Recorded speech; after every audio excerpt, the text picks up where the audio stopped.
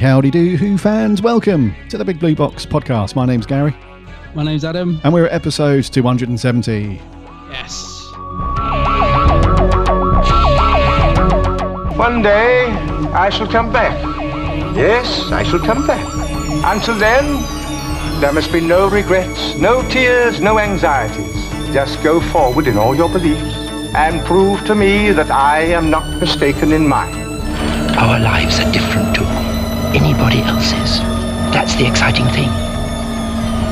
Nobody in the universe can do what we're doing. I've reversed the polarity of the neutron flow, so the TARDIS should be free of the force field now. You may be a doctor, but I'm the doctor. The definite article, you might say. The trouble with time travel is, one never seems to find the time. Change, my dear, and it seems not a moment too soon. Unlimited rice pudding, etc., etc. I am the Doctor! For now, for this moment, I am the Doctor again. The ground beneath our feet is spinning at 1,000 miles an hour. And the entire planet is hurtling around the sun at 67,000 miles an hour, and I can feel it. We're falling through space, you and me. People assume that time is a strict progression of cause to effect, but actually, from a non-linear, non-subjective viewpoint, it's more like a big ball of wibbly-wobbly, timey-wimey stuff. I could be a curator. I'd be great at curating. I'd be the great curator. I could retire and do that. I'm the Doctor. I've lived for over 2,000 years, and not all of them were good. I've made many mistakes, and it's about time that I did something about that. Bit of adrenaline, dash of outrage, and a hint of panic knitted my brain back together. I know exactly who I am. I'm the Doctor. Sorting out fair play throughout the universe.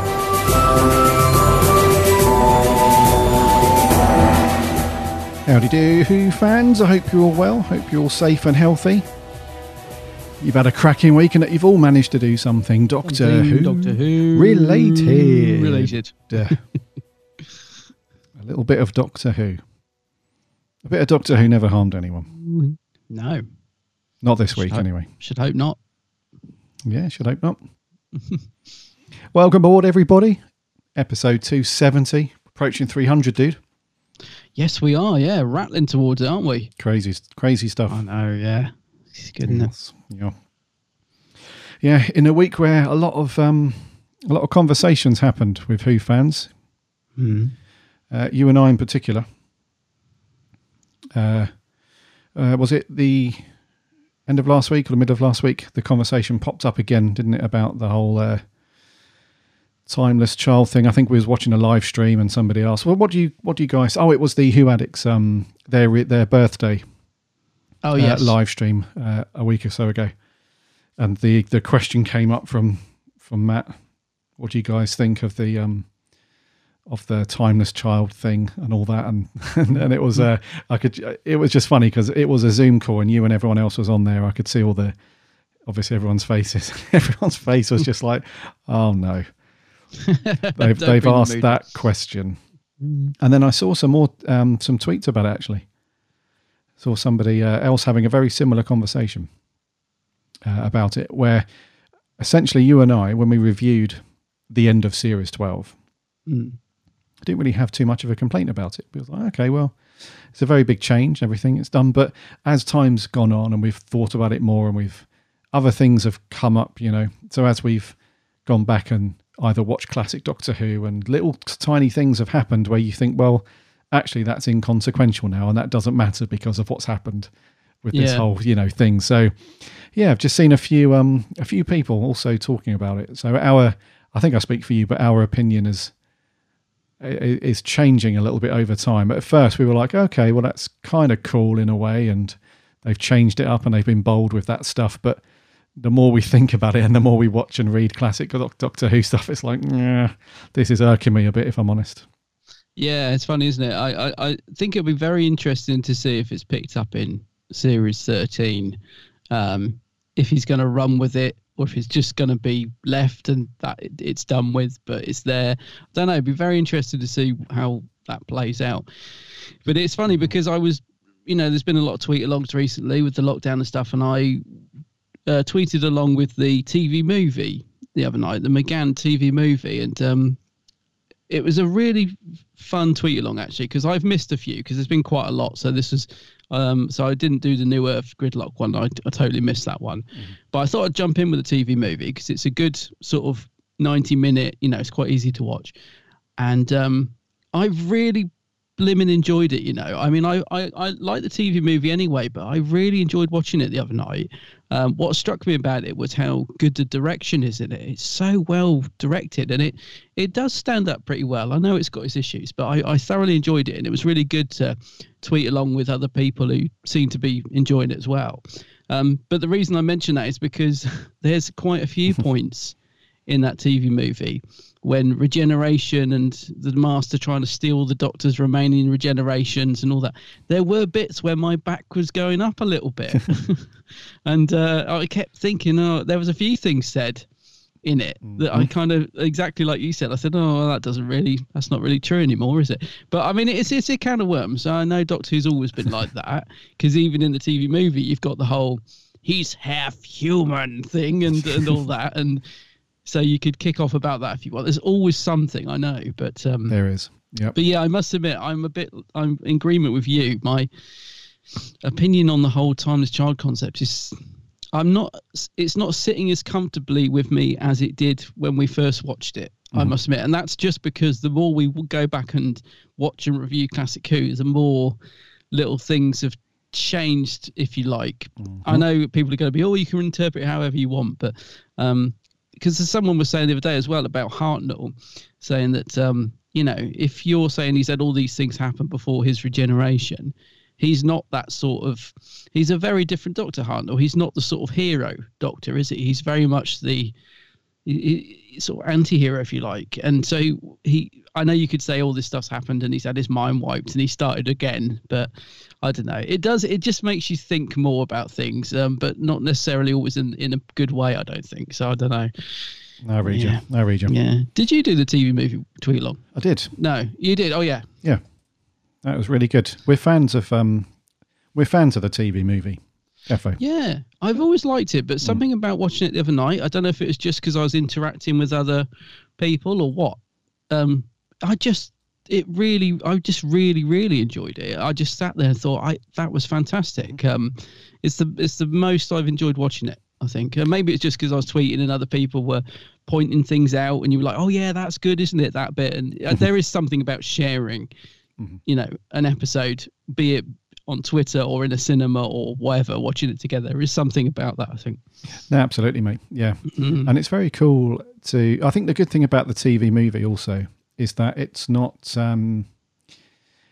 overly played and it's not overly talked about. So you haven't got that. So when you're down the pub or at a meetup or a convention, you typically talk about similar things, like, obviously, if there's current Doctor Who going out on the TV, you're talking about that. But then you always talk about, a lot of Tennant episodes that are very popular and some classic Doctors, Tom and Hartnell and those sorts of guys. But with the TV movie, it's not really something that's a talking point that much, really, because people would like to either sweep it under the carpet if they don't like it, or, it just doesn't come up that often. And because with our run as well on the podcast, we obviously revolve our reviews between classic and modern and all that stuff. But when we did the TV movie for McGann, that was it, done. So we did it once. Obviously, his main TV outing, and that was it, job done. So the good thing about the TV movie is that when you do come around to watch it again or talk about it, you haven't sort of talked it to death already, if that makes sense, with some of the other stuff to do with Who. So yeah, but we like it here though. It's a good thing. It just struck me there's so many nice moments in it. Because I think I know there are people who don't like it. That's fair enough. One of the things I often hear associated with it is it's too American. And actually watching it the other night, I was thinking, not really. Most of it's in the hospital. It's not like it's got the American flag, because it was filmed in Canada anyway, wasn't it? So, yeah. I mean, I don't know. I just think, because I know, my good friend Liv from the Who Addicts, I know she can't stand it, and I'm desperate to get her to rewatch it because she's only watched it once. I really want to change her mind, but if she watches it again and she still doesn't like it, then fair enough. But I think there's so many nice moments in it. I just really do like it. Yeah. Great soundtrack as well. I was just going to say, it's funny. Every time we mention TV movie, immediately I can hear the music in my head. Just straight away, I hear it just drifting in the background. It's a bit like the TARDIS scene at the end, where it's just sort of slowly fading away, but the opposite, where it's like that jazz soundtrack. I hear it floating in the back of my head. It's amazing. Yeah, I love the music in it. Yeah, it's got like a gothic type of feel to it. It's like very organy, church organy, and yeah, I know, I really like it. I remember the first time I remember vividly the first time I watched it, thinking to myself, I don't know how this is going to go, because so many people. That was back in the early days when I was on Doctor Who forums and all that stuff, and when I'd gone to conventions. I think the first time I actually spoke about it was when our very first meet-up, when we went to Day of the Doctor over in Slough. Oh, yeah. Donkeys years ago. And I remember a lot of people saying, oh, don't bother with that, right? Just steer clear of it, sort of thing. And we don't talk of it, yeah. So I remember when I first watched it, I was like, I've got this baggage with me. It's like everybody's, says how, not everybody, but, a large portion of people say how bad it was. But after I watched it, I thought, what are they talking about? It's not that bad. It's not like, it's not like as, it's not going to overtake like some of the other proper classic stories from Classic Who. A lot of classics in there. It's not going to overtake any of those. However, there's certainly a lot of worse. Yeah, well, there's plenty of worse stories out there. Oh yeah, definitely. The thing that strikes me about it is how beautifully produced it is. It's just, it just looks, as I said, it stands up very well. It still looks great on screen. The TARDIS interior and the outside as well, the box that they built for it, just everything about it. I think it's my favourite TARDIS inside and out. It's just everything about it just looks beautiful. I think even now, I don't sit there and think, oh, that console hasn't dated very well, that looks a bit cheap now. It still looks fantastic. The console. It's so good. That's another dividing thing, but I love that console, dude. I had to dig out, I can't remember if you've got one. I've got a picture from LFCC with McGann at the console. So they had the console there, and then they green screened the backdrop, obviously. And I dug that out to repost on Twitter. And I looked at that fact and I thought, it's weird because I've sort of forgotten I'd got it, because I've got two with McGann. I got one just with a blue backdrop, and then the console one. And I'd sort of forgotten that I'd got it. Sounds crazy, but I was looking at it thinking, man, I love this photo. It's me and McGann at the concert. How could I forget that I had this done? This is brilliant. So, I posted that out. Did you get one? Yeah, dude. I loved that. I loved McGann on that day. I absolutely loved him, because he just said one sentence to me that just made my day. And normally at conventions, when you go for photo shoots, as anyone knows who has had one, it's really not a personal thing. No.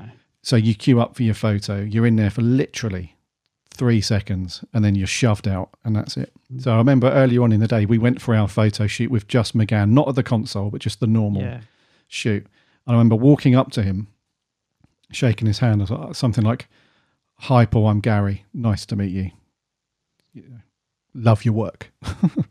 Something like that. Anyway, later on in the day, this is like 4 hours later, when we get to the TARDIS console photo shoot, they're like, right, your turn. Running up, as I got to the console, he's like, "Oh, Gary, we meet again, young sir."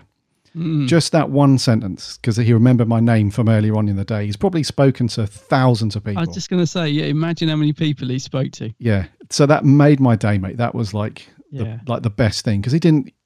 I you know what we're like with remembering names and people and stuff. There's no way we would remember, people. So I loved him on that day. Just that one little sentence. That was enough to make it for me. It was awesome. He's a top guy. He really is, McGann. Yeah, he really is. Yeah. I think the first time I saw him in the flesh was over at Collectomania Milton Keynes. Oh yeah, quite a few years ago. Yeah, I dragged the wife and and the kids over, and we was walking through, because they do it in the they do it at the stadium in Milton Keynes. Yes, the football I remember. Stadium, don't they? And it's weird, because there's a hall, but then there's like corridors around the stadium that they do stores and stuff in. I was just walking through there, and it's always my wife. She's got such like an eagle eye.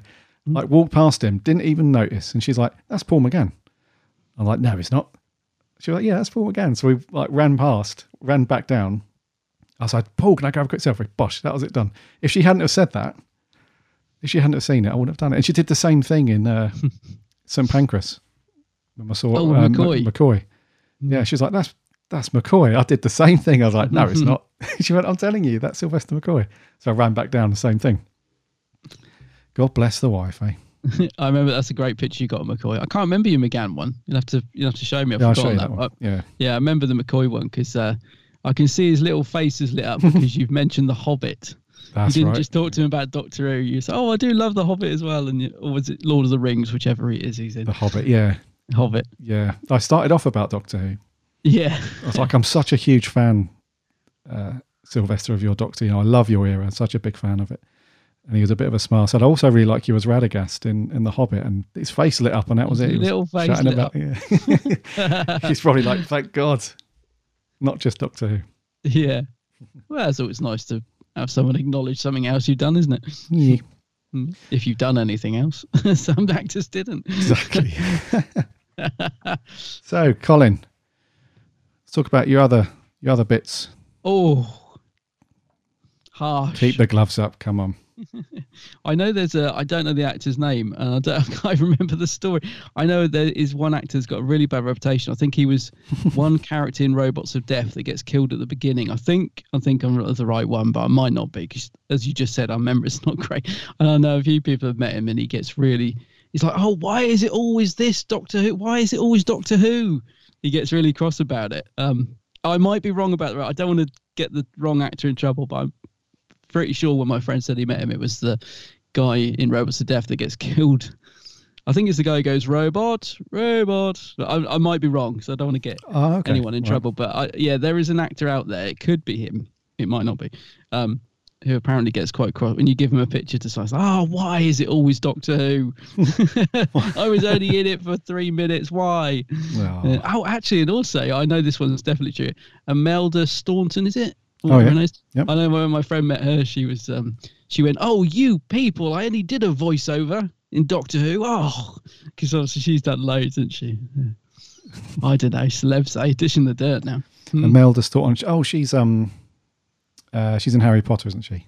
She's the Harry Potter, and I think she did like a voice of something. And I remember a friend asking to sign a Doctor Who picture. She was, oh, you people, she went. Oh dear. I only did a voice. Anyway, yeah. She did a voice in Doctor Who? I think she did. Again, I'm probably getting it all wrong. But yeah, anyway, let's go back to McGann because he was good. He was positive. And actually, I've ordered the new Big Finish McGann set literally 2 days ago because it comes out this month. You know, the Stranded box set that they're doing with McGann and the Curator. I think it just sounds a really interesting premise. So I've ordered that this week. Just waiting for it to be released because I know it's out this month, so looking forward to that. It's annoying actually because I go back to work next week and I've got so much stuff still to listen to. I'll just be adding another thing to it, but I am looking forward to that one. Does sound pretty good. Cool. Yeah, the Stranded does sound good actually. Yeah. I haven't really done anything Doctor Who related this week, mate, but I have done something slightly Torchwood related. So this is really random actually. We were going through the TV channels the other night, just trying to find something to watch because I've just finished off the 3rd series of Killing Eve, which was absolutely awful. Do you remember how much I used to love that series? You gave me the rundown on this, yeah. Series 1 of Killing Eve is brilliant. Series 2 was okay. It wasn't great, but it had some good moments. Series 3, my word. Anyway, I finished it and said, well, that was a waste of time. So I needed to find a new series to watch. I was like, so going through the channels. I don't know how we were on Sky and we drifted on to Alibi. You know the channel Alibi? Alibi, oh yeah. No, I thought it was all repeats. I thought Alibi was full of old, like Columbo and, the Rockford Files. And I didn't realise it actually produced new content as well. And we found 2 really good new series. One called The Scarlet and the Duke. That's nothing to do with torture. Just that's quite good. And then another one called We Hunt Together, which has got Eve Miles in it. And it's blimmin' brilliant. It is one of those when every time we finish an episode, I'm like, oh, should we watch the next one? I think it's only 6 episodes. But she's so good in it. And she's not even on the picture come up and it was just a picture of one of the guys in it. She wasn't even in the picture. I don't know why we selected it. I don't know what drew us to it, because there's about a million things on it. We just press play. Oh, this sounds interesting, because we like sort of cop shows and thrillers. And I start watching it, and then Eve Miles pops up. I'm like, oh, Gwen's in it. Oh, okay. Oh, because I wasn't really invested in the first few minutes because I hadn't chosen it. If you know what I mean. So yeah, it's really good. If anyone's like sort of, it reminds me of Killing Eve when it was good, but not. It's not the same story or anything, but it's got that sort of really good gripping, lots of twists, and Eve Miles is brilliant in it. She's playing a sort of police officer stroke detective, and she's got a few issues going on, and yeah, I'm just really, really enjoying it. And her acting in it is fantastic. Yeah, it's a bit adult. So yeah, it's a bit adult. Yeah. It's not for the younger viewers. Mate, it's not too bad actually. There's one or two bits of violence. Probably the first episode's the most graphic, but after that, it's not really that much in it, I don't think. But anyway, yeah, not for the younger ones. It's a 15 or an 18, I suppose. Yes. There's a bit of language. It's a bit of blue. A little bit of blue. A bit of blue language in it, I'm afraid. But it's a very good series. Yeah, nice. We hunt together. Yeah, I recommend it. Really do recommend it. Saw an advert for it weeks ago. I'd never heard of it. But I'd not seen it. Yeah, really recommend that. So yeah, that's I'm sort of trying to find something that I've done this week which is even related to Torchwood, and that's the only thing I can find, but it is very good. Oh, nice. I haven't done anything Doctor Who. I've been really in the mood for Hartnell, but I really wanted to watch some classic Who this week, and I just fancied some black and white Hartnell, but I just haven't had a chance really. I'm just gearing up to go back to work, so just haven't had a chance for anything else. I read you, dude. I haven't done anything really, like watching stuff. I have picked up, I'm halfway through the City of Death Target book. Cool. Yeah. So I'm halfway. This is a really good read, actually. James Goss. James Goss? Yeah. He does he writes his descriptive writing of Tom in this case is really good. So as he's writing stuff, you can picture in your mind so clearly, what he's getting at, not just because not from the televised version of the story, but just the way he writes stuff is really cool. So I'm halfway through this. I think I've got another, 4 chapters to go, something like that. So that's very cool, because remember on the last show we spoke about, or the show before that, we spoke about Target books. So I've got a couple I haven't read. So yeah, City of Death, it's a good one. It's not very big as well. You can read it in a few days or a week tops. That's it. Yeah. Nice. Yeah, I love the Target books. Well, I do. I love them. Love them. Love a bit of Target. That's all I've done, dude. It's been fairly quiet as usual at the moment with that. Right, before we crack on with the rest of the show, we haven't got any news to go through. Very quiet on that front as expected, but we have got a few bits of cool merch to get through, and then we're on to our review of Torchwood Sleeper. But before that, remember that you can subscribe to our show in whatever podcast app you listen to your podcast on. Just do a search for the Big Blue Box Podcast. You'll find us on there. That way you don't miss a show when it lands on a Friday. We're on the socials too. Instagram. There's a new one. Instagram, Twitter and Facebook. There are links on the website. Just head over there, bigblueboxpodcast.co.uk. There are links to the podcast networks and apps as well. There's a link to the Discord server as well. Come and hang out and chat Doctor Who over there. And as always, remember to check out my co-host's channel over on YouTube, The Geek's Handbag. Geek's Handbag, yes. And Adam's on the socials as well under the same name, The Geek's Handbag. Go and check him out. Indeed. Plenty of cool vids. Right, dude. Let's saddle up old Grumpy and get some merch done. Yeah. Merch corner. Merch corner. Merch corner. It's a bit rubbish, but it's pretty. It's very pretty. Well, there you are, young man. What do you think of that now, eh? A Viking helmet. I know, it's on the telly. It's everywhere. I don't know whether to be impressed or disgusted. I work in a shop now, here to help. There's a new book about the TARDIS coming out. I can never have enough books about the TARDIS, quite frankly. Well, actually, it's out now. It's called The TARDIS Chronicles, Volume 1. And it's written, designed, and illustrated by Paul Smith, which is cool. One-man band.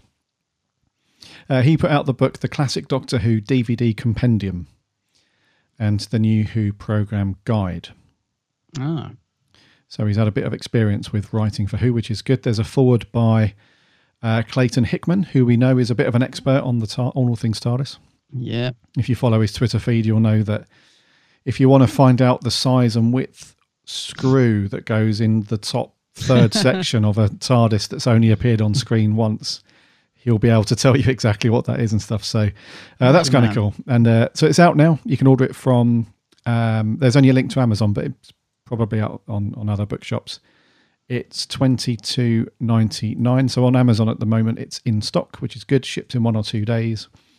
And the blurb that came out for this one is the TARDIS Chronicles charts the complete voyages of the Doctor's space and time machine in greater depth than ever before, as well as every journey seen on screen. It also covers all those we only hear the Doctor mention, with an I once met and I remember when. Sounds pretty cool. It also features comprehensive histories of every police box prop, control room set and console, covering their design, construction, usage and modifications. These are illustrated with accurate schematics, including annotated plans of every control room and their variations. Now this begs the question, what would they do in volume 2? Yeah, I know, yeah. If they're covering How far everything. does this go up? Yeah. But it does sound quite cool. It does. I must admit, I've seen a lot of people tweeting about this book, saying how good it is. And I've seen a couple of pages from it, from the because I had to look at the actual website where you can get it. I know it's Amazon, but what's the publisher called? From those guys, they've got a couple of sort of preview pages on there. And so apparently it's a really good book. I am intrigued by it because I genuinely like anything to do with the TARDIS.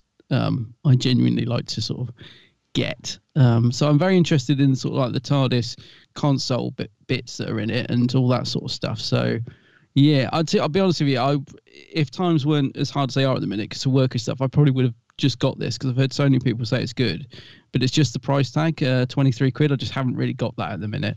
But I've put it on my wish list. It's definitely something I'd like to get this. I do hear it's good. Yeah, the publisher's Wonderful Books. So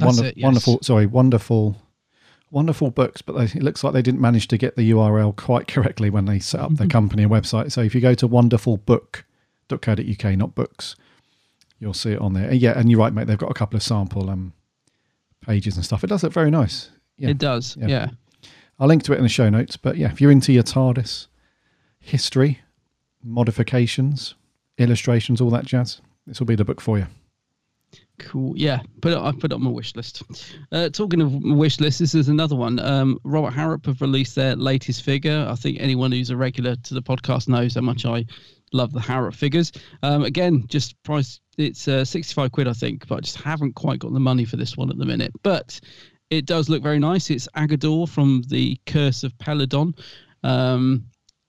The figure, I think they've done a good job with this one. I again would love to get him, but I just at the minute just can't afford him. But I think this is one of another cracker from Harrop. Also, I've seen the next figure they're doing, which is the Ice Lord, which looks amazing. So I'm just saving really for him. But Agador, mate, would you like one of these on your shelf? He's a limited edition of 200 hand painted pieces. Yeah, he does look very cool. I will pass on this one. I'll pass on this one. But he does look very cool though. If you're a fan of him, and the way they do the paintwork on these resin statues as well is really cool. So his mouth and his nose, they put like this kind of clear gloss over it, so it looks wet and slimy and stuff. Very well done.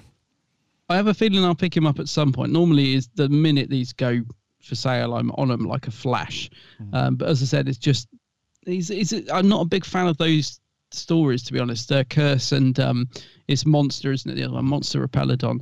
I'm not really a fan of the Peladon stories, unfortunately. So it doesn't appeal to me as much as some of the other figures that they've done or some of the ones that they've got coming out. So for now, I'm going to pass on him. But he almost looks a bit cute. He looks very furry, doesn't it? There's something about him I quite like. I would like to have him on my shelf. So I'll probably get him at some point if he doesn't sell out too quickly. He looks like the evil brother of Alf. Do you remember Alf, that TV program? Yes. Back in the 90s. He does. Is it the 80s or early 90s? Yeah, Alien Life Form. Yeah. What a program. Oh, man, he really... Now I can't see anything else. He looks he like really his does, evil cousin or something. If anyone's too young to remember Alf, just Google Alf TV show and you'll see what we mean. his evil brother. Yeah. Agador's at the door. Well, I'll link to this in the show notes as well. But another good-looking figure from Harrop. Yes, it looks nice. Yeah. I haven't got the price in front of me, but I'm pretty sure when I looked at the website, it was 65, I think, plus packing. Yeah, it is 65. Post. Yep. Yeah. And as Adam said, only 200. So if you do want it, then jump on and get that. Yeah, they do tend to sell out fairly quick, Harrop. So yeah, if you want it, go and grab it. Yes. Moving on, last bit of merch news. We've had an update to the Time Lord Victorious storyline. That is going to be going out later on in the year. So we reported a couple of weeks back around the books that are going to be launching around that time. And now we've had an update from Big Finish. They're going to release 4 separate stories that are going to tie into the whole Time Lord Victorious thing. And 3 of them are main stories, and one of them is the Big Finish short trips. So anyone that's not listened to the short trips, it's essentially a story around one of the Doctors or the companions, but it's not like an all-star cast. It's just typically narrated or spoken through by one person. In this case, it's the Master. So this is called Master. There's 2 stories in this. One's called Master Thief, which is written by Sophie Ellis. Sophie Ellis? That's not right. Sophie Isles. Isles, sorry, yeah. And the other one is Lesser Evils by Simon Guerra. Guerra? I think I'm saying that right. I don't know. Yeah. Yes. And but it's 2 masters. We've got the Delgado Master and the Ainley Master, and both of them have been voiced by John Culshaw, which is cool. Oh, right. So he's got his master's hat on. And I've just got a vision of him in the booth, like almost like some sort of, flicking between the 2, going mad. I wonder if he's sort of glued on like the goatees, because they're slightly different for each actor, aren't they? Yeah. So Master Thief, this one, the Master wants to plunder one of the most secure vaults in the universe, the repository. He's got a plan and a deadly new weapon to assist him. However, as the Master quickly discovers, getting it might be easy, but getting away with it might cost him everything. And then Lesser Evils is the Keturah have arrived on the planet Alexis to distribute the gift of the death to its inhabitants. This one sounds dark already. It does. The only person standing in their way is a renegade Time Lord who has sworn to protect the locals, a Time Lord called the Master. Now, I'm guessing that this is an ulterior motive story. It sounds on face value like the Master's doing a good deed here, but I imagine there's some underhanded, I would think so, ulterior motive for him wanting to do that. So that's the short trips one. And then we've got 3 other stories. The first one is called Time Lord Victorious, He Kills Me Not. This one's been written by Carrie Thompson. And this is the 8th Doctor story. This is McGann. And the cast is... there's a small supporting cast, but essentially just the Doctor. And this one is on the desert world of Athana. The Doctor's life is about to be changed forever. Looking to visit one of the 700 wonders of the universe, he's quickly embroiled in a web of deceit. Worse than that, this wonder of the universe is missing, and the Doctor is about to encounter one of the most dangerous and duplicitous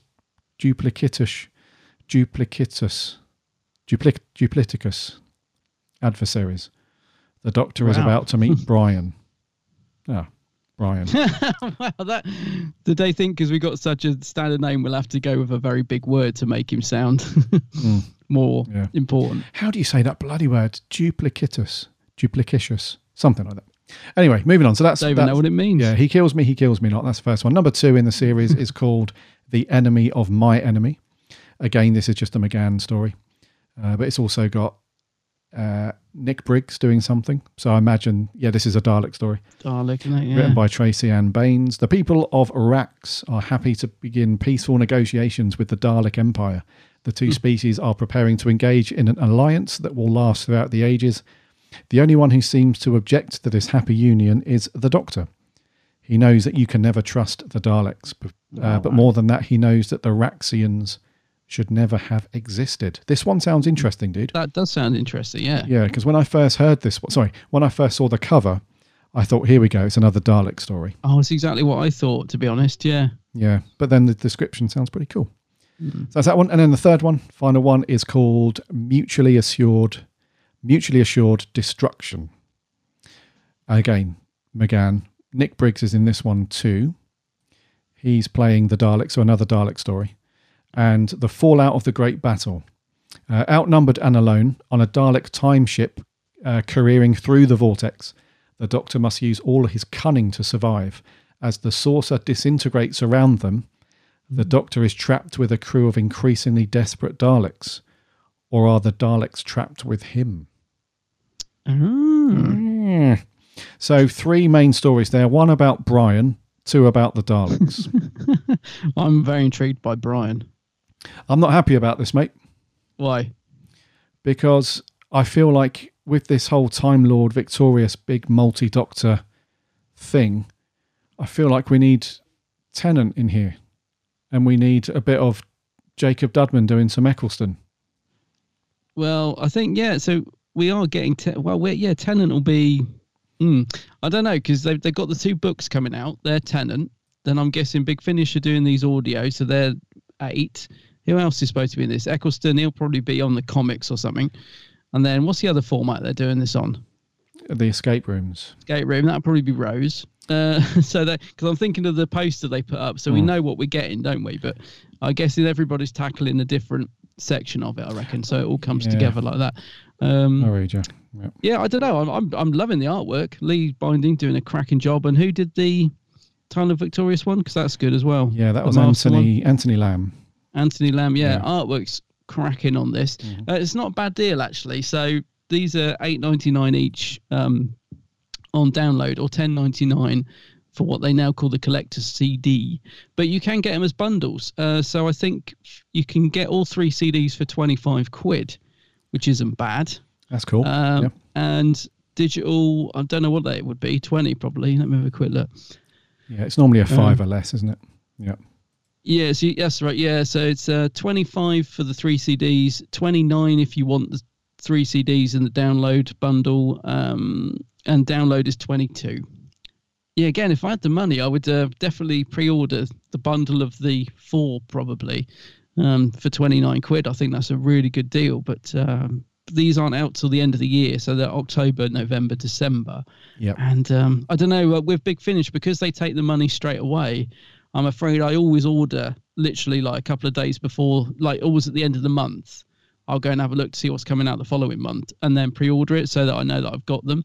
But yeah, I would like to order the whole lot, to be honest, but I just think at the minute I just got to be a bit careful on money. But I wish, if Big Finish, honestly, I know the reason they do this is to keep them funded, and absolutely I get it.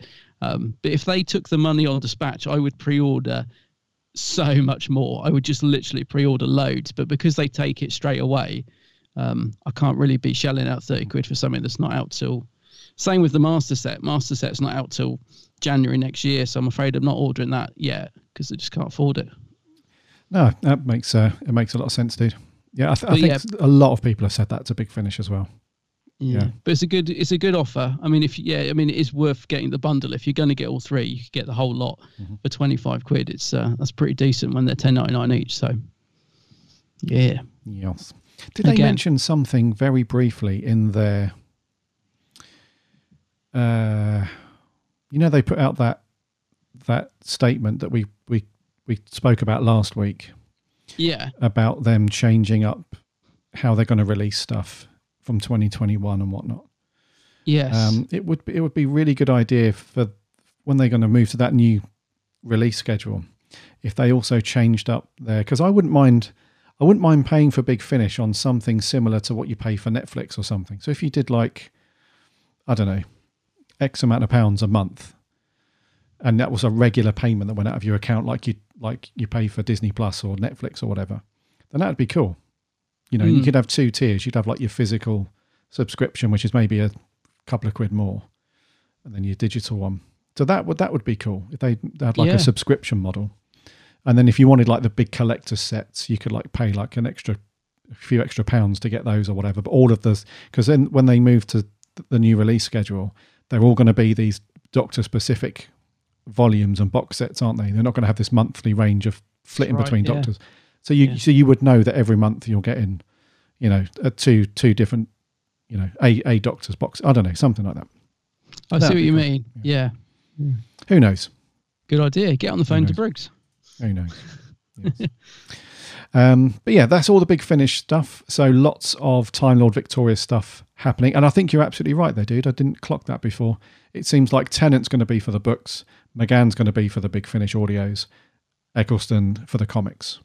I'm guessing. That's what it looks like, isn't it, so far? I think so. Yeah. So yeah, get on the train for Big Finish for that stuff. That's coming out. When is it? October. Yeah. Yeah, that's right. Yeah, October, November, December. Octoberage. Right. Review time, bud. Yeah. Yes. Cracking on with series 2 of Torchwood, with the second episode, which is called Sleeper. He's a sleeper agent. Who for? They're only survivors. They infiltrate planets, adapting their bodies, gathering intelligence, sometimes for years, watching until they're ready to take over. Okay, that's creepy. What if there's more of them? By the time they attack, they know every single thing about the planet. When are the others coming? They're already here. She's part of a cell and they've activated. It's happening. Tell me how to stop it!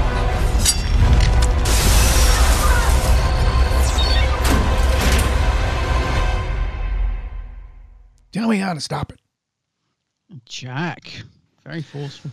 Jack losing his rag a few times in this one. He does, doesn't he? Yeah, he's not taking any nonsense in this one. Zero patience. Like I've told you before. Now give me the information. Anyway, Sleeper. From Torchwood, episode 2 of series 2. It was first broadcast back on the 23rd of January 2008. It was written by James Moran, directed by Colin Teague. Know that name very well by now. Mm-hmm. It stars the current normal hub people and a small supporting cast. And the blurb is burglary turns into a bit of a slaughter, and Torchwood suspect alien involvement when the investigation escalates into a citywide assault from said aliens. Jack realises the whole planet is in danger. Which it kind of isn't, really. Not really. Cardiff is. Probably some of Wales. But yeah. Sleeper, dude. Into series 2 now. Are we up and downy like series 1, or is this... Because what did we rate last? We enjoyed the last one, didn't we? Whatever that was. The first step. Yeah, what was that? Kiss, Kiss, Bang, Bang. Yeah. It's actually pretty decent. 7.5, yeah. So what do you reckon then? Were you keeping the train going? What are your thoughts? Yeah, I didn't think this was too bad, actually. I didn't remember anything about it. So when we said, next week it's Sleeper, I looked at the picture on Wiki of Beth and thought, I don't even remember this episode. And I saw a few comments once we put the post up saying, this isn't very good. And I thought, oh dear.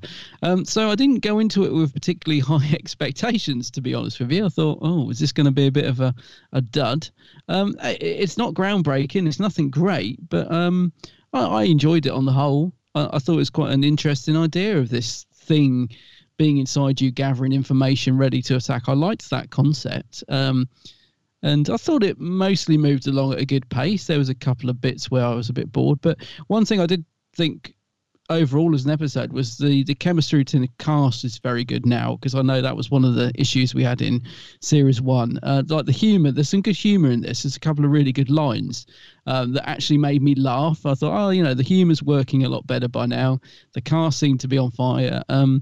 Jack's a lot less cheesy in this episode, which was nice to see. He seems a little bit more serious, quite angry. So I thought the cast helped a lot in this. I thought it seemed to be all gelling together quite nicely.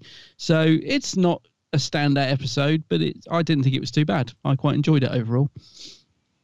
Yeah. Okay. What about yourself? Yeah, I didn't mind it. Mm-hmm. I didn't mind it at all. It was an enjoyable watch. I think, yeah, you nailed it. I think it's just not going to win any awards for anything, and it's not groundbreaking in any way. It's just a sort of average, enjoyable Torchwood watch. It's that real kind of You're not on the edge of your seat, but at the same time, you're not really falling asleep. You know, it's just, it kind of goes through and it's fairly good. I did think, do you know what, mate? The only thing, there's been a few Torchwood episodes like this in series 1 where I have to say that the only tiny little niggly bits that spoil it for me are actually John Barrowman. Oh, really? Yeah. Yeah. So I think for the most part, the performances were pretty good. I really like Eve Miles in this one.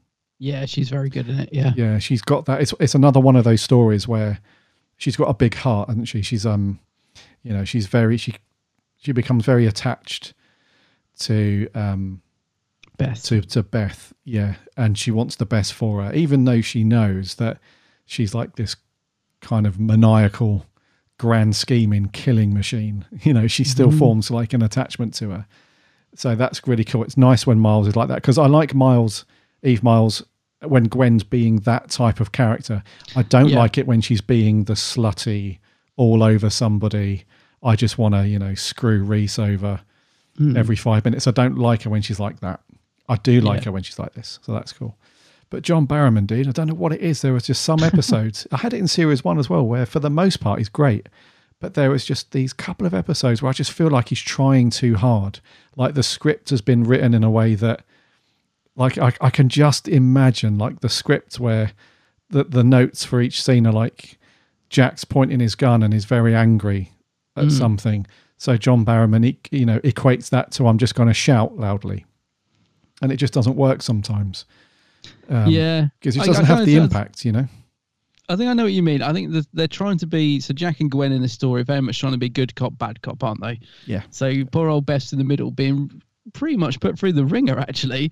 They really do, I wouldn't say torture her, but they're pretty harsh, I think, considering that I know at the beginning they don't know that she doesn't know that she's got this thing inside her, but yeah, they do put her through the ringer, but that's the dynamic they're going for, isn't it? So Gwen's very caring, whereas Jack's shouting and hollering and slamming things. And I didn't think it was too, I prefer it when he's like that, I think, to being sort of all the cheesiness that we get, or maybe if we could get a good balance between the two.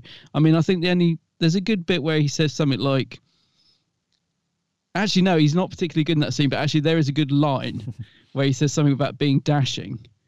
But actually, it's Yanto that brings that particular bit of the script to life, and he goes, well, you must admit he is dashing. But yeah, it's actually Yanto that probably steals that scene a bit. And there's also a great bit where Owen says, no, so like we're all going to die or something. He said, oh, well, let's just all have sex. And Yanto's like, well, just when I thought the end of the world couldn't get any worse. And there's some good lines in it like that. So, but yeah, I guess Barrowman, I don't know. I don't think he was too bad in it, but I think I know what you're saying.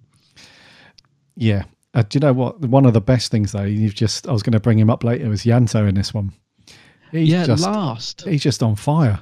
It's like, I don't know what, it's strange that they've written him in this way, because, don't get me wrong, I'm glad about it, because in series 1, he was written as a bit of a wet blanket, really. So he was only there in little doses, wasn't he? And he was a bit of a butler sort of figure, where he just sort of brought them coffee, ordered the pizza.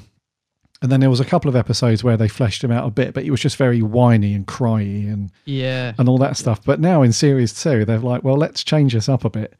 Let's have him just be this real kind of savage, sassy, funny sort of thing. And I think there's about 4, maybe 5 occasions throughout the story where something pretty important's happened and quite shocking.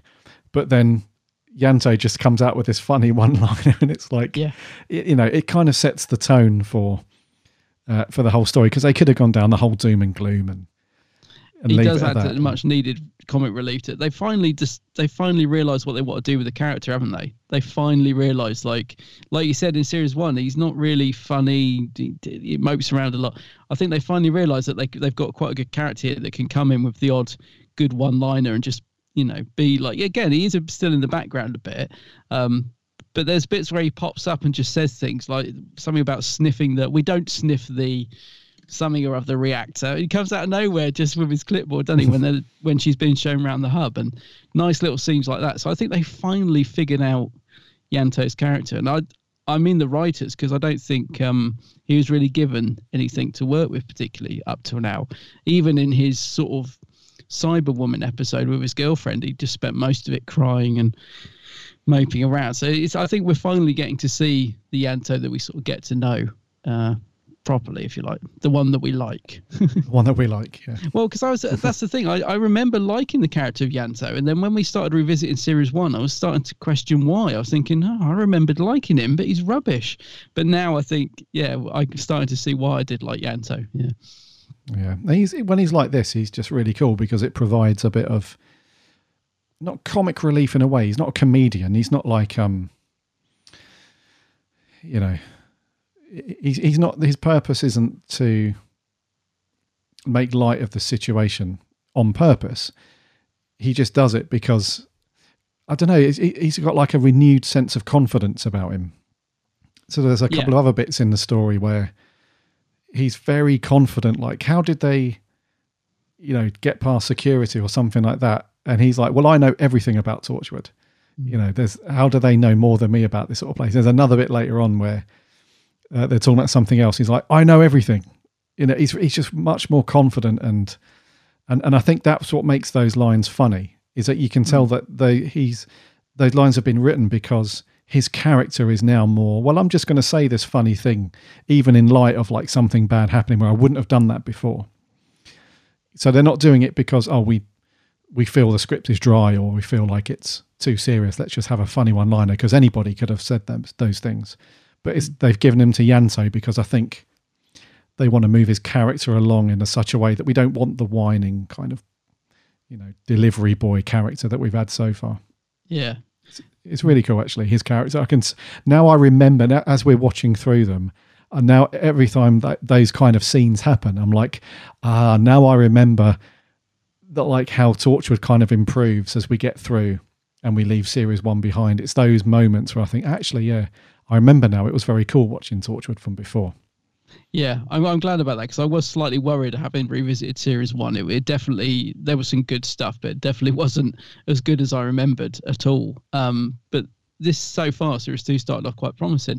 Cast are definitely gelling better together. They, like you said, the interaction, even in that scene we just talked about between the three. So you've got Tosh and Owen and Yanto together in the hub. There's some good banter going on between those three in amongst the action and stuff.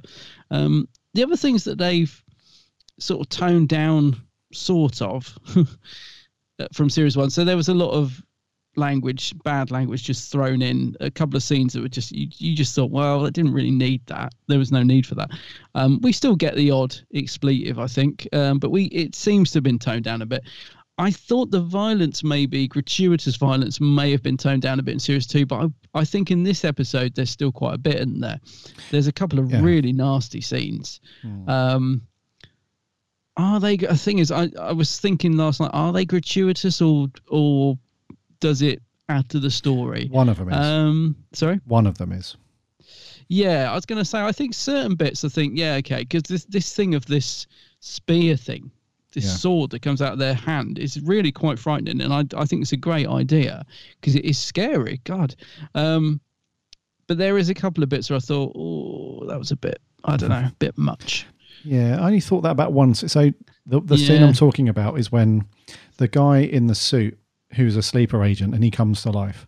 He goes to this person's house, and the guy opens the door, gets his hand turns into the spear, and then in front of his wife and his kids, knifes the crap out of him, and there's like blood all over his shirt and blood everywhere. And he goes back and forth a couple of times. That's the bit I thought as well. I didn't need that. Yeah. The other scenes, I didn't think they were gratuitous, because the first scene, so the story is set up with Beth and her husband just in bed. They hear a burglar. They get up, and that's how the story kicks off, where we don't see it on screen. But we know later on that it's Beth, her kind of inner sleeper sort of implant has kicked in. Yeah. And it's like, she can't, the thought of being killed, the implant has sort of woken her up into her other self, her alien self, and has killed those burglars. Yeah. It was a good way to start that as well, wasn't it? I thought it was a good way to kick the story off, because it did, having not remembered anything about this story, I was intrigued. I thought, well, what is going on here? Clearly she knows something, or clearly, something's gone wrong. So I did think that was a great way to kick off the episode. They unravelled the story quite nicely as well. I think, again, the pacing wasn't too bad in terms of the reveal of this thing in her arm and everything. That was quite well done. Yeah. But I agree with you about that scene. I think what makes it gratuitous, perhaps just a little unnecessary, is it's in front of the family, I think, is the bit that sort of makes me feel a bit yucky. There's just something about that which is just not very pleasant. I don't know. And also the fact, as I said, you see him get stabbed and then he sort of goes in and out a couple of times and blood splatters over the wife's face. And I thought, we kind of get we could have got the point without that, really. The guy's dead. You don't really need to see that sort of stuff. So, maybe still a little bit gratuitous in places. But then again, this is Torchwood that went out fairly, not late, but it went out in sort of later evening, didn't it? Yeah, true. And I'm thinking, of that other spin-off we had, Class. I mean, for me, most of the violence, and I have only watched it once, so maybe I shouldn't judge it too much, but I remember thinking most of the violence in Class was just there for the sake of it. Or at least a lot of it. I remember thinking they were trying to just be adult for the sake of it. And I thought that was something they didn't learn from Torchwood, is that you can be scary and frightening and you can have scenes like that. Hitchcock was very good at, making you think you'd seen something when you hadn't, just by using sound and imagery rather than actually just showing stuff on screen. So, but yeah, I know what you mean. This is not this is far from the worst gratuitous violence Tortured episode we've had, but there was a couple of bits that are a bit gross. There's a bit where he's spitting up blood at the end as well. but we've had worse. We've had like fish brains being blown out across a window before now, so this is tame. This is tame in comparison to that. The blowfish. But the other scenes of violence are not too bad. Like when he gets to the military base, that's just like fairly action movie type of stuff with like a shootout, and he's a bit of a Terminator Arnie moment where he's got a machine gun in one hand and his arm spear in the other, and he's sort of taking down soldiers. That's not really gratuitous. That's just like action scene, sort of thing. I just thought, if they finally got rid of the disco glitter lights from the Torchwood car, or was it just because it was daylight? Because they drive me mad. I think just because it's daylight, mate. Oh, right. I was hoping they got rid of them. The other scene, which is quite violent but quite shocking and quite sad, not gratuitous at all, is when Beth goes back to see her husband in the hospital. Oh, yeah. Is it Mike? Is it Mike, his name? David or Mike? Well, I think it's Mike. And she goes to hug him, and her spear sort of comes out without her knowing it, stabs him right through the heart, it looks like. Yeah. So that's really sad, that moment. Because you can tell that... you sort of feel it's going to happen, don't you? But you can tell something's going to happen. Yeah, but initially I thought that one of the other sleeper agents was going to turn up at the hospital. Oh, right. I thought it was going to kick off like that.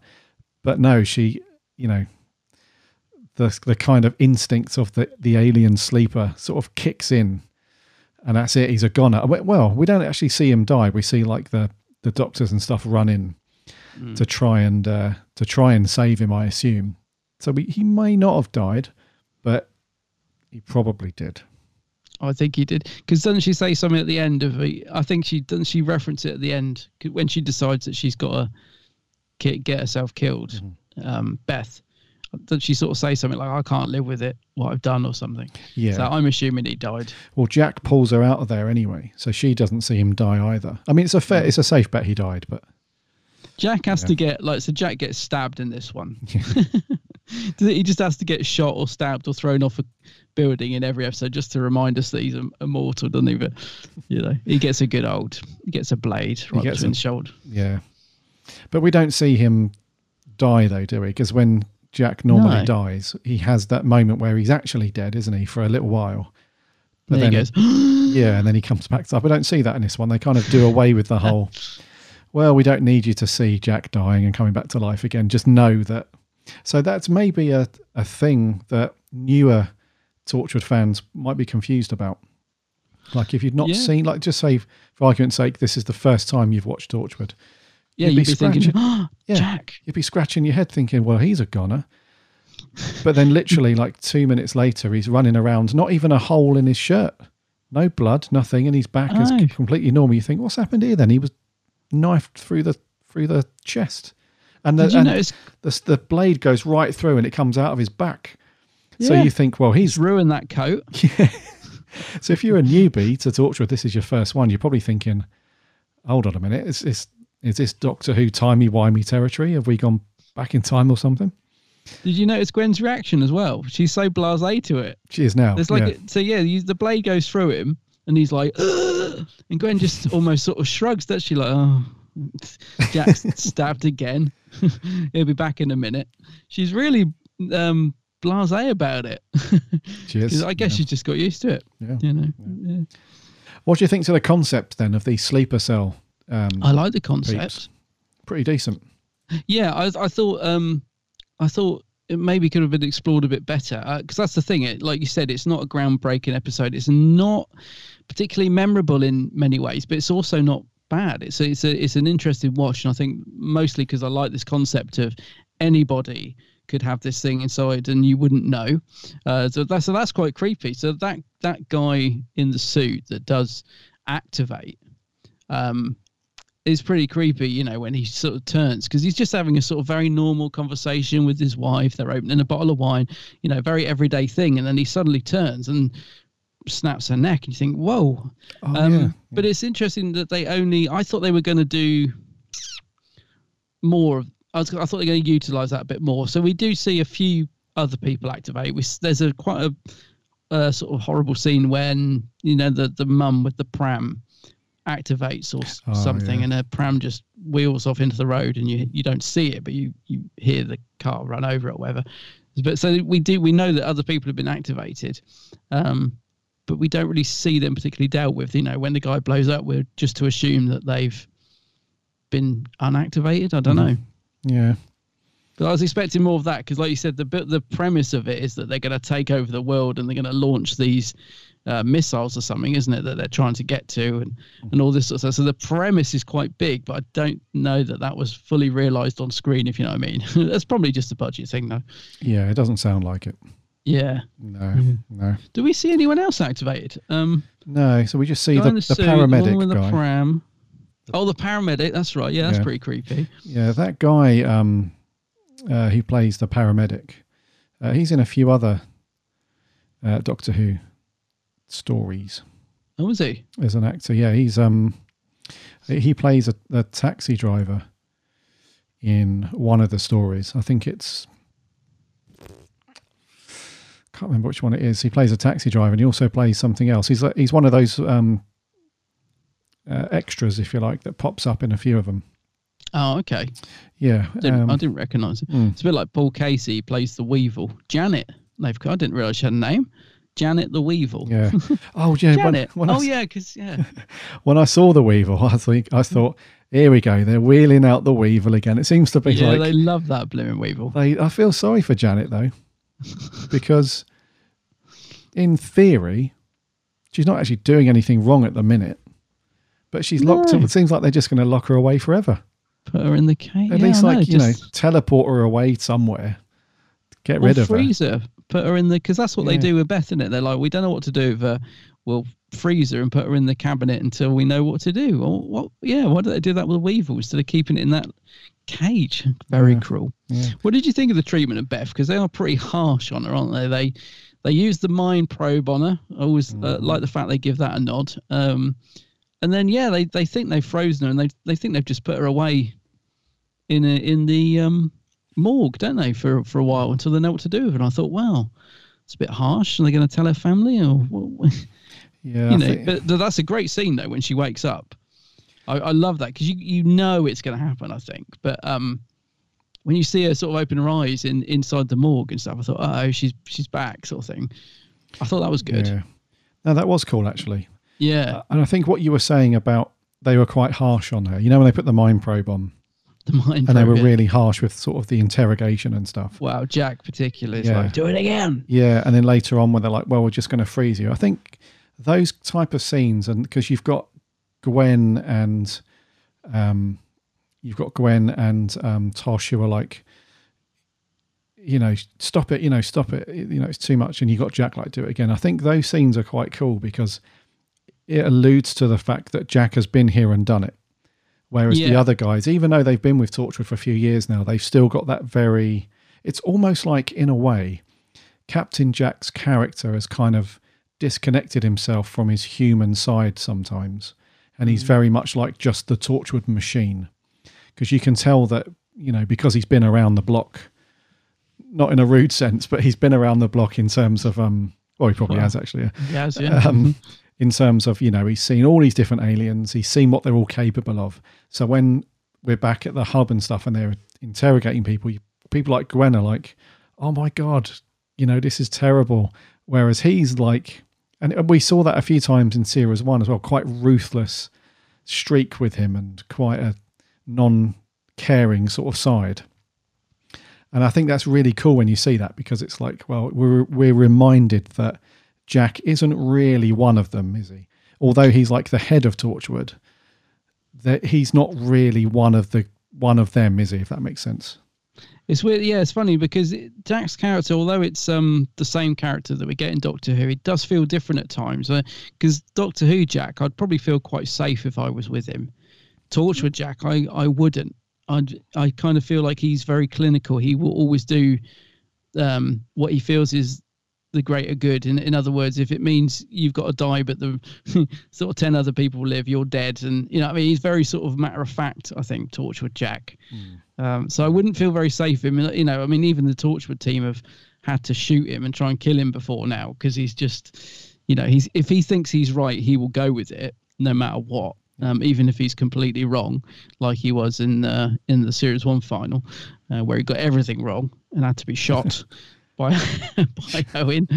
But yeah, I don't mean. I think there's a bit of a Doctor about Jack as well in this, because he seems to recognise the alien straight away, doesn't he? He knows what it is, and they know him. There's a bit when that guy's dying at the end. He's like, "We know you, Jack. We've seen you," and all this sort of stuff. And so there's a bit of a sort of Doctor element there as well, isn't there? That he seems to know what's going on, and they know him. Yeah, for sure. Yeah, which is good. I like all that stuff. It makes it a bit more interesting. Yeah, but you're right though. The Torchwood guys are gelling a bit more. Oh, definitely. They're gelling better, aren't they? We had in Series 1. So there's a nice little moment between at the beginning at the hospital when Owen takes a phone call from Jack, and he's like, "I need you to stay there all night if you have to," sort of thing. And he's like, "Great." And he goes back to Gwen, and he's like, "Jack said you have to stay here all night." Yeah. They've kind of got that banter sort of back now, and they're much more likable so far. Yeah, because that's the thing in Series 1. They're not always very likable. The characters, they're quite selfish and they're quite nasty to each other at times in Series 1. Whereas now, like you said, there's bands between them. They've got to know each other, and you definitely are starting to like the characters more, I think, in Series 2. I mean, we're only 2 episodes in, but already you can feel that the characters have grown, and there's, you know, they're more interesting. Yeah, defo. Yeah.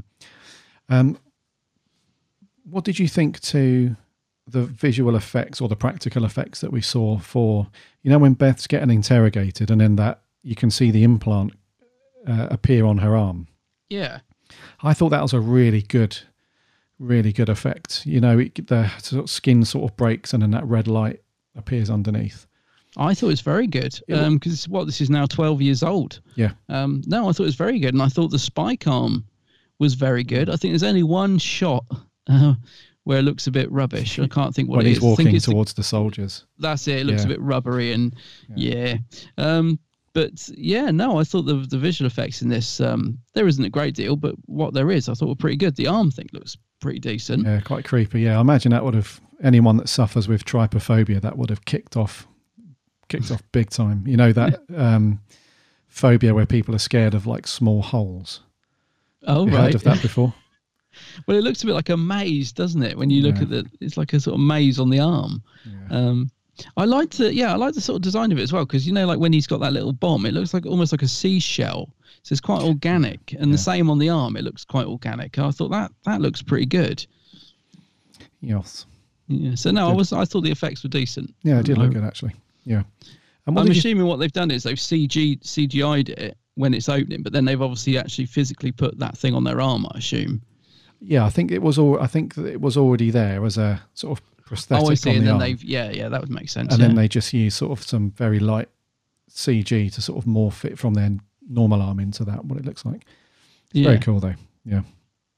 What did you think to Nikki Amuka Bird then playing Beth? Because she had a few scenes where she really had to go for it, like the interrogation scene, and she was quite stretched in a way that not huge as in range, because there wasn't scenes where she's laughing and joking about and happy, but it must have been quite intense sort of filming, because she had that scene where she's really feeling it in the interrogation scene, and then that like complete despair when she accidentally kills her husband and all that stuff. I think she did a really good job. I actually quite felt for the character by the end of it. Yeah, no, I thought I was surprised actually. I thought she was very good as Beth. What's the actress's name? It's Nikki Amuka Bird. Nikki Amuka Bird. Yeah, I thought she was very good as Beth, because, like you said, she does have to do a lot of emotion acting. And especially when you get an actor that has to cry a lot, it can sometimes be just a bore. It can be really cringy, and you think, oh god. But I know, I thought she was good, because I did feel sorry for her. She so obviously her acting was to a certain standard, because I did feel for the character. So I thought she was very good. Yeah. Again, I was a bit surprised, because I know that some of the comments said she was over the top at times, and I thought, oh god. But no, I thought she was very good actually, thinking about it. She was cool, yeah. And she, like you said, she again. has to do a lot, doesn't she? She has to go through a lot of emotions. She's very much put through the ringer. Yeah, she pops up in Doctor Who. I thought I recognised her. Yeah, she pops up as one of the professors in Twice Upon a Time. So, right, okay. Yeah, so at the University of New Earth, what was that? Crikey, like the year 5 billion or something. Something like that. At the Testimony Foundation, she's one of the professors there. So she does pop up again. They bring her back for some Who action. Gotcha. Yeah, I just thought she looked familiar, but I assumed it was just from this. Yeah, she's done an Inside Number 9 as well. That's a great series. She's also did what was she in before that? Oh no, sorry. I thought she was in another Doctor Who, but no. Yes, I think she did a decent job though, for sure. Yes, yes, I did. Do you think that they were defeated too easily? It did feel a bit anticlimactic, doesn't it? Like I said, I think this comes back to what I was saying about the scale, because basically they blow one guy up and everything's wrapped up quite neatly. So I did feel that, but then I guess with the constraints of a 45-minute episode, it wasn't the worst wrap up I've seen. I mean, it still worked quite well, but they were defeated pretty easily, weren't they? And thank goodness they had a CB just very handily still switched on in the hub, because I did laugh at that bit as well. I was thinking, so all communications down, but they've still got a CB. Who has a CB? Who has a CB these days? Well, Barrowman, obviously. Of course. But yeah. But yes, they were defeated easily. To answer your question, I thought, yeah. They do pop up again though. So do they in the Big Finish? In the Big Finish Torchwood story called Serenity, they're in there. It's a kind of it's not the greatest Big Finish, to be honest with you, but it's an okay little story. It's basically about this place in Wales called Serenity Plaza, which is like this kind of security gated little community thing. It's like everyone who lives there has got like this perfect little house. Everything's lovely and neat. It's a bit like Stepford Wives kind of thing. Oh, okay, But Jack and Yanto pretend to be a gay married couple, and they move in, and so the cell 114, which are the sleeper cells from this story, they are there, and they're investigating what's going on and stuff. So it's kind of cool. It's not too bad. It's only an hour story. It's one of those shorter Torchwood ones. But it's more about Jack and Yanto and them living together, really, and sort of living together as a couple. It's quite cool. But the only downside to that story, though, is that in order for you to distinguish between the sleeper agents and the other cast members on an audio story, they've had to do something with a voice. So anytime one of the sleeper agents is talking, they've got like this kind of sort of strange voice that they're putting on. Oh, okay, yeah, because we don't really hear them in their form in this, do we? Exactly, yeah. So I see. Yeah, so if you can get past that little sort of niggle, it's not a bad hour to spend. So, I do need to listen to some of the Torchwood Big Finish because I do hear they're good. And I've had a few people ask me, which do you recommend? And I have to reply and say I haven't listened to any. It's just another range that I need to find money for. But yeah, I hear the Tortured ones are really good. Yeah, some of them are really good, actually. Yeah. This one's not amazing, but yeah, if you want to know more about these sleeper cell 114 dudes, then they're in that one. What did you think of that guy that, turns out to be sort of like the main baddie, the guy in the suit that was drinking wine that goes a bit AWOL? Because there was something about, he had a sort of evil look, but something about his performance I didn't really buy into. If you know what I mean. I don't know. There was something about him. I just thought, Yeah, I think him as his performance as an actor, Doug Rollins, I think his name was, wasn't too bad to begin with, but then the way he was written at the end just spoilt it a bit for me, because up to that point, they were very much these kind of speechless, almost like Terminator. They ripped off like the Terminator kind of thing, really. He had that kind of... no mission, nothing's going to stop the mission, that was it. And then at the end, he kind of turns into like a kind of cartoony comic book villain. Because that's what I mean. Yeah, exactly. Because when they're about to stop him, he does this sort of little speech thing, doesn't he? Like, we'll never be defeated. You'll never stop us. And then he does this weird laugh, and you just think, oh, why you didn't have to sort of turn him into, it was like something from like the Marvel universe, some of the bad, Loki speech at the end sort of thing. It's a bit like Richard Bryce in Paradise Towers, isn't it? When he's fine up until the bit where he gets possessed and he starts to start a trap, is it? And he says, oh no, you need to tone it down. It's not, goes a bit pantomime villain at the end. Yeah. I'll tell you what, another line I did like was is when they're talking about the communications being cut out, and it's another Yanto classic when he's talking about we'll get some tin cans and and some string and stuff like that. So there was some good humour in this. There's a couple of good lines from different people in this, mainly Yanto, but there was a couple of good one-liners in this, I thought, which does help, because I think with Torchwood, because it's more adult and it can be quite serious, you do need these moments of relief to get you through. So there was some good bits in this. The writer, what's his name? James Moran. Yeah. Yep. So he's written for Doctor Who, right? I think. Did he write Fires of Pompeii or something? Yeah, he's wrote a couple of other stories. What did he? Did he write Fires of Pompeii, or am I completely wrong? Yeah, he did. Yeah. Oh, he did. Yep. Yes. Yeah. So yeah, I thought the script was fairly witty from him in places, which was good. It was actually, yeah, not too bad. Especially for Yanto, just those comical little bits, and just looking to see if was it just Fires on Pompeii? Is that the only Doctor Who he's done? He'd done another couple of Torchwood stories, and right. Yes. Yeah, not a bad script. Yeah. Anything else you want to mention, bud? No, I'm just looking at my list. For some reason, I've written Mind Probe twice as big as everything else on there. I don't know. I must have just liked that bit. No, I think I've done, mate. I think I'm ready to score it. Cool. It's you to go first, I think. Yeah, I'm just going to go down I think whenever I enjoy an episode, it's nothing special. I always go for a 7 because it's just a good watch. So I'll go with a 7. Okay. Decent. It is a little bit forgettable, but I'd quite happily watch it again. I thought it was all right. Okay. Wasn't bad. Okay, I'm going to go slightly lower. I'm going to go with a 6.5. Okay. Yeah. Fair enough. Just for similar reasons, really. It is quite forgettable and it's nothing amazing. But there's just nothing in it that made me think, like, this is like Torchwood at its best sort of thing. And John Barrowman, like I said earlier at the beginning, he annoyed me a little bit. Yeah, fair enough. Yeah, he does feel quite forced at times. Like he's shouting and stuff, but I find that in stories like this, when he does shout and try and be assertive and take control, the opposite happens and it just descends into more chaos.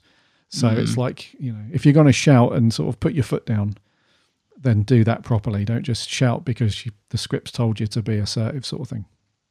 It's weird, isn't it? Because in Doctor Who, he seems very comfortable as Jack, and in Torchwood, he does get written differently by different writers, I think, and it's as if sometimes, or at least up to this point, it's as if he's not quite sure, he hasn't quite found his character, if you like. But I think that's down to writing. I think some weeks he's just written differently. But because if you think about him in Doctor Who, he's quite consistent, isn't he, in his characterization? He's sort of a bit flirty, a couple of lines, but gets stuck in and stuff.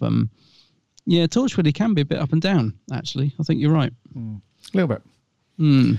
Yes. Right, so 7 from him, 6.5 from me. What did our listeners think? We had a few audio clips in. Regular reviewer, as always, Sammy from Down Under.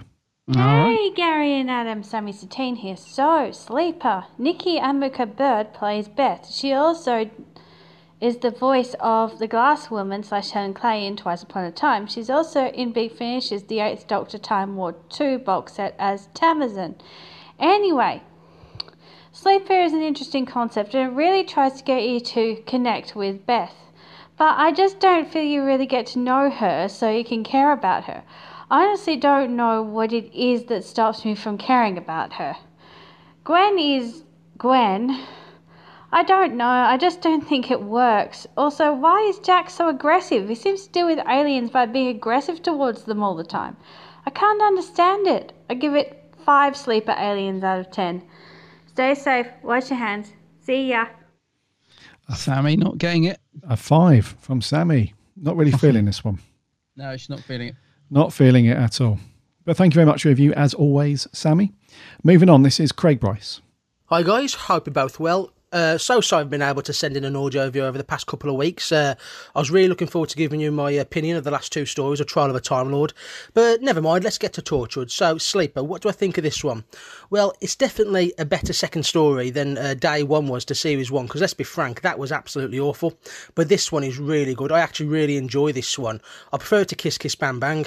I think it's a good idea from James Moran, who wrote the story. I think the Sleeper Agents is a really good idea and they are really threatening, and I think the performances from everyone involved was absolutely brilliant, especially the actress who played Beth. Sorry, I can't remember her name, but I really felt sorry for her character. I thought she did a really good performance, but everybody involved was good. All in all, I'm going to give this one an 8 out of 10. A really good story. Cheers guys, speak next week. Bye. An 8.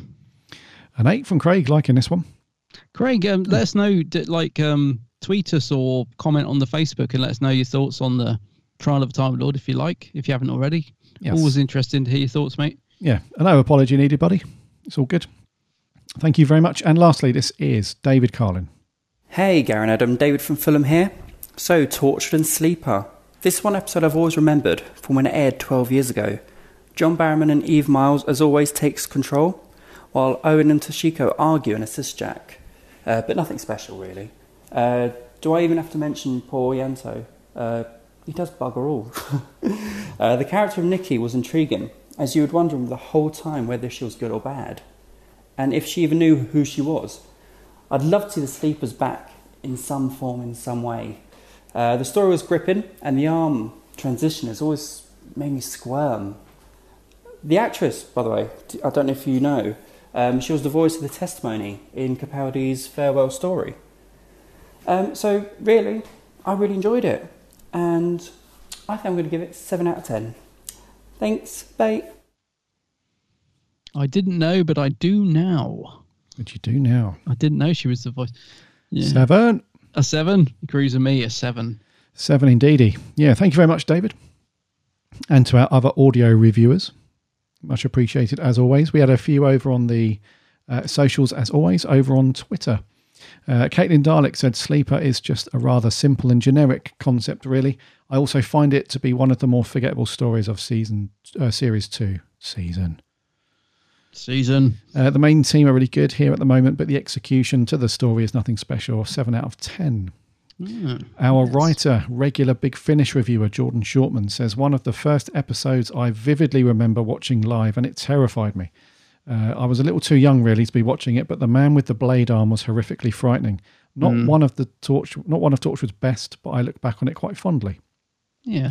The Universe of Who says one of the most underrated stories of Torchwood. Not perfect or brilliant, but quite good. The concept is interesting. There's plenty of action. It's very enjoyable, and the cast are on fine form. 7 out of 10. John Griffiths, cracking little ep this, bloody and violent. The arm weapon reminded me of Terminator 2. Wouldn't want to be a resident of Cardiff, living above a time rift and nuclear warheads. No. I wonder if the TARDIS has an embedded name in the door like the Torchwood car. 8 sleepers out of 10. Oh, it says Torchwood along the It front. does, yeah. Needs more flashing disco lights, though. Brian Chapman says, my first ever Torchwood. And I really enjoyed it. Beth was a great alien conflicted over her existence, and Gwen brought a much-needed heart to the Cardiff crew. 7 neck-snapping activated aliens out of 10. Wow, your first one, Brian. Cool. Wow. Jamie Rich, very good episode with some chilling moments, e.g. the pram. Brilliant performance from Nikki Bird, Amuka. Apologies for the incorrect spelling. No, I get you, Jenny. Yeah, that was quite horrific, the pram when it goes into the roads that you don't see. Yeah. Sarah Louise, a running Whovian. Always running. I really enjoyed this episode. It had a great storyline, which the cast delivered very well, making it a wholly believable concept. The type that stays with you for a few days. I give it an 8 out of 10. An 8. And lastly, Joe says, I think this is a really fun episode. There's lots of action. It's graphic, and some of the jokes are brilliantly funny. I think the person who plays Beth can sometimes feel a bit like she's overdoing it slightly, but overall, I thought the whole team were good. A 9. A 9, blimey. 9 out of 10. And then we had a few over on Facebook. We had Kevin Mullin say, utterly forgettable storyline and gratuitously gory for the sake of it. 2 spiky arms out of 10, being generous. Oh dear, Kev. Oh dear, not a fan. That one. Andrew Cuthbert says, I'm in the minority when I say this is a story I constantly revisit. The dynamics between Gwen and the Torchwood way, quote unquote, when the experiment is to determine whether she is the sleeper alien, the literal ticking time bomb, and some absolutely beautiful looking prosthetics make this one of my favourite stories. A 9 out of 10. 9 from Andrew. Franco Dyer says how this came from the same writer of Fires of Pompeii is beyond me, as this is far from the sheer quality of that story. The side characters lack interest, the dialogue is pretty inept, and the characterization of the regulars lacks any flair. At least it does what it says in the title, a sleeper of a story. Gives it a 2 out of 10. Wow. Another 2. Dean Jones, another solid effort from Series 2. The team dynamic is strong on the whole, and the plot engaging with some great stakes at the end. The humour can be at odds with the tone sometimes, but still has a decent laugh. 8 out of 10. And lastly, Joseph Howarth, finally something that's not Trial of a Time Lord. Sorry, I'm just glad that we're back doing regular stuff. Anyway, the episode, while it's not something I haven't already seen before, it was good for the most part, but I think it's a story that I've heard before. It doesn't have much in the imagination. Torchwood crew still good as ever, but I feel it's a bit on the forgettable side of things. Not really something I'll come back to, but worth a watch. A 7 out of 10. 7, okay. Another 7. So, yeah, a fairly divided bunch of scores, that one. It is a bit, isn't it? Yeah, it's a very... Either some that really didn't like it or some that... Well, a couple that really liked it. But yeah, very mixed, that one. Okay, well, thank you so much, guys, for all your reviews and thoughts. Very much appreciated, as always. Next week, Bud, what we got?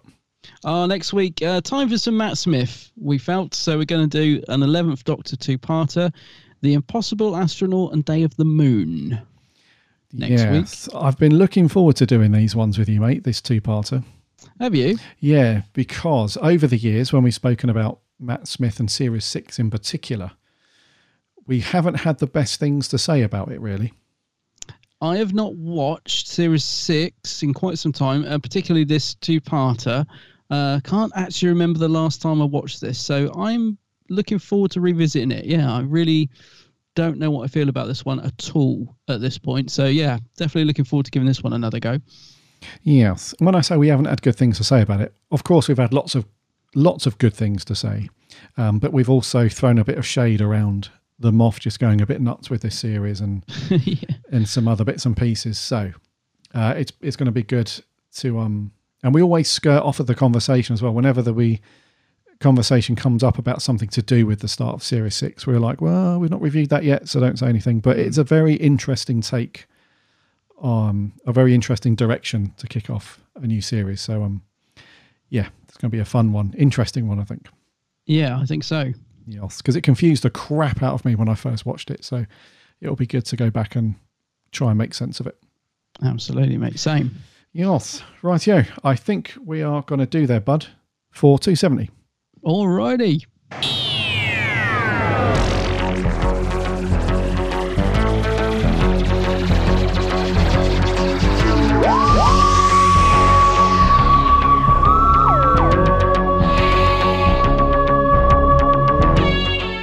Thank you so much for sticking with the show for another week and listening into episode 270. It's been great to have you aboard as always. Any newcomers to the show, waving, welcome. Any long-time listeners, welcome back. Next week for 271, as Adam said, it's the Matt Smith two-parter, The Impossible Astronaut and Day of the Moon. So get your Blu-rays or DVDs out for that, or Netflix, whatever you watch Doctor Who on, because we'll be asking for your thoughts as always, which is the best part of the show. In the meantime, head over to the website bigblueboxpodcast.co.uk. You can listen to all of our previous shows on there, plus there are links to go off to the various podcast apps and networks. We'd love to have you as a subscriber, that way you won't miss a show when it lands every Friday. And if you've got a minute to leave a review or a rating, that would be awesome, because that helps us out lots and lots. We're on the socials too. Do a search for the Big Blue Box Podcast over on Instagram, Twitter or Facebook. There's links on the website too.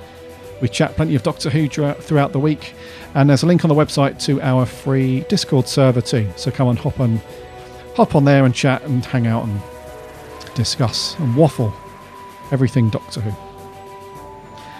And also, as always, grab a cup of tea and head over to my co-host YouTube channel, The Geek's Handbag.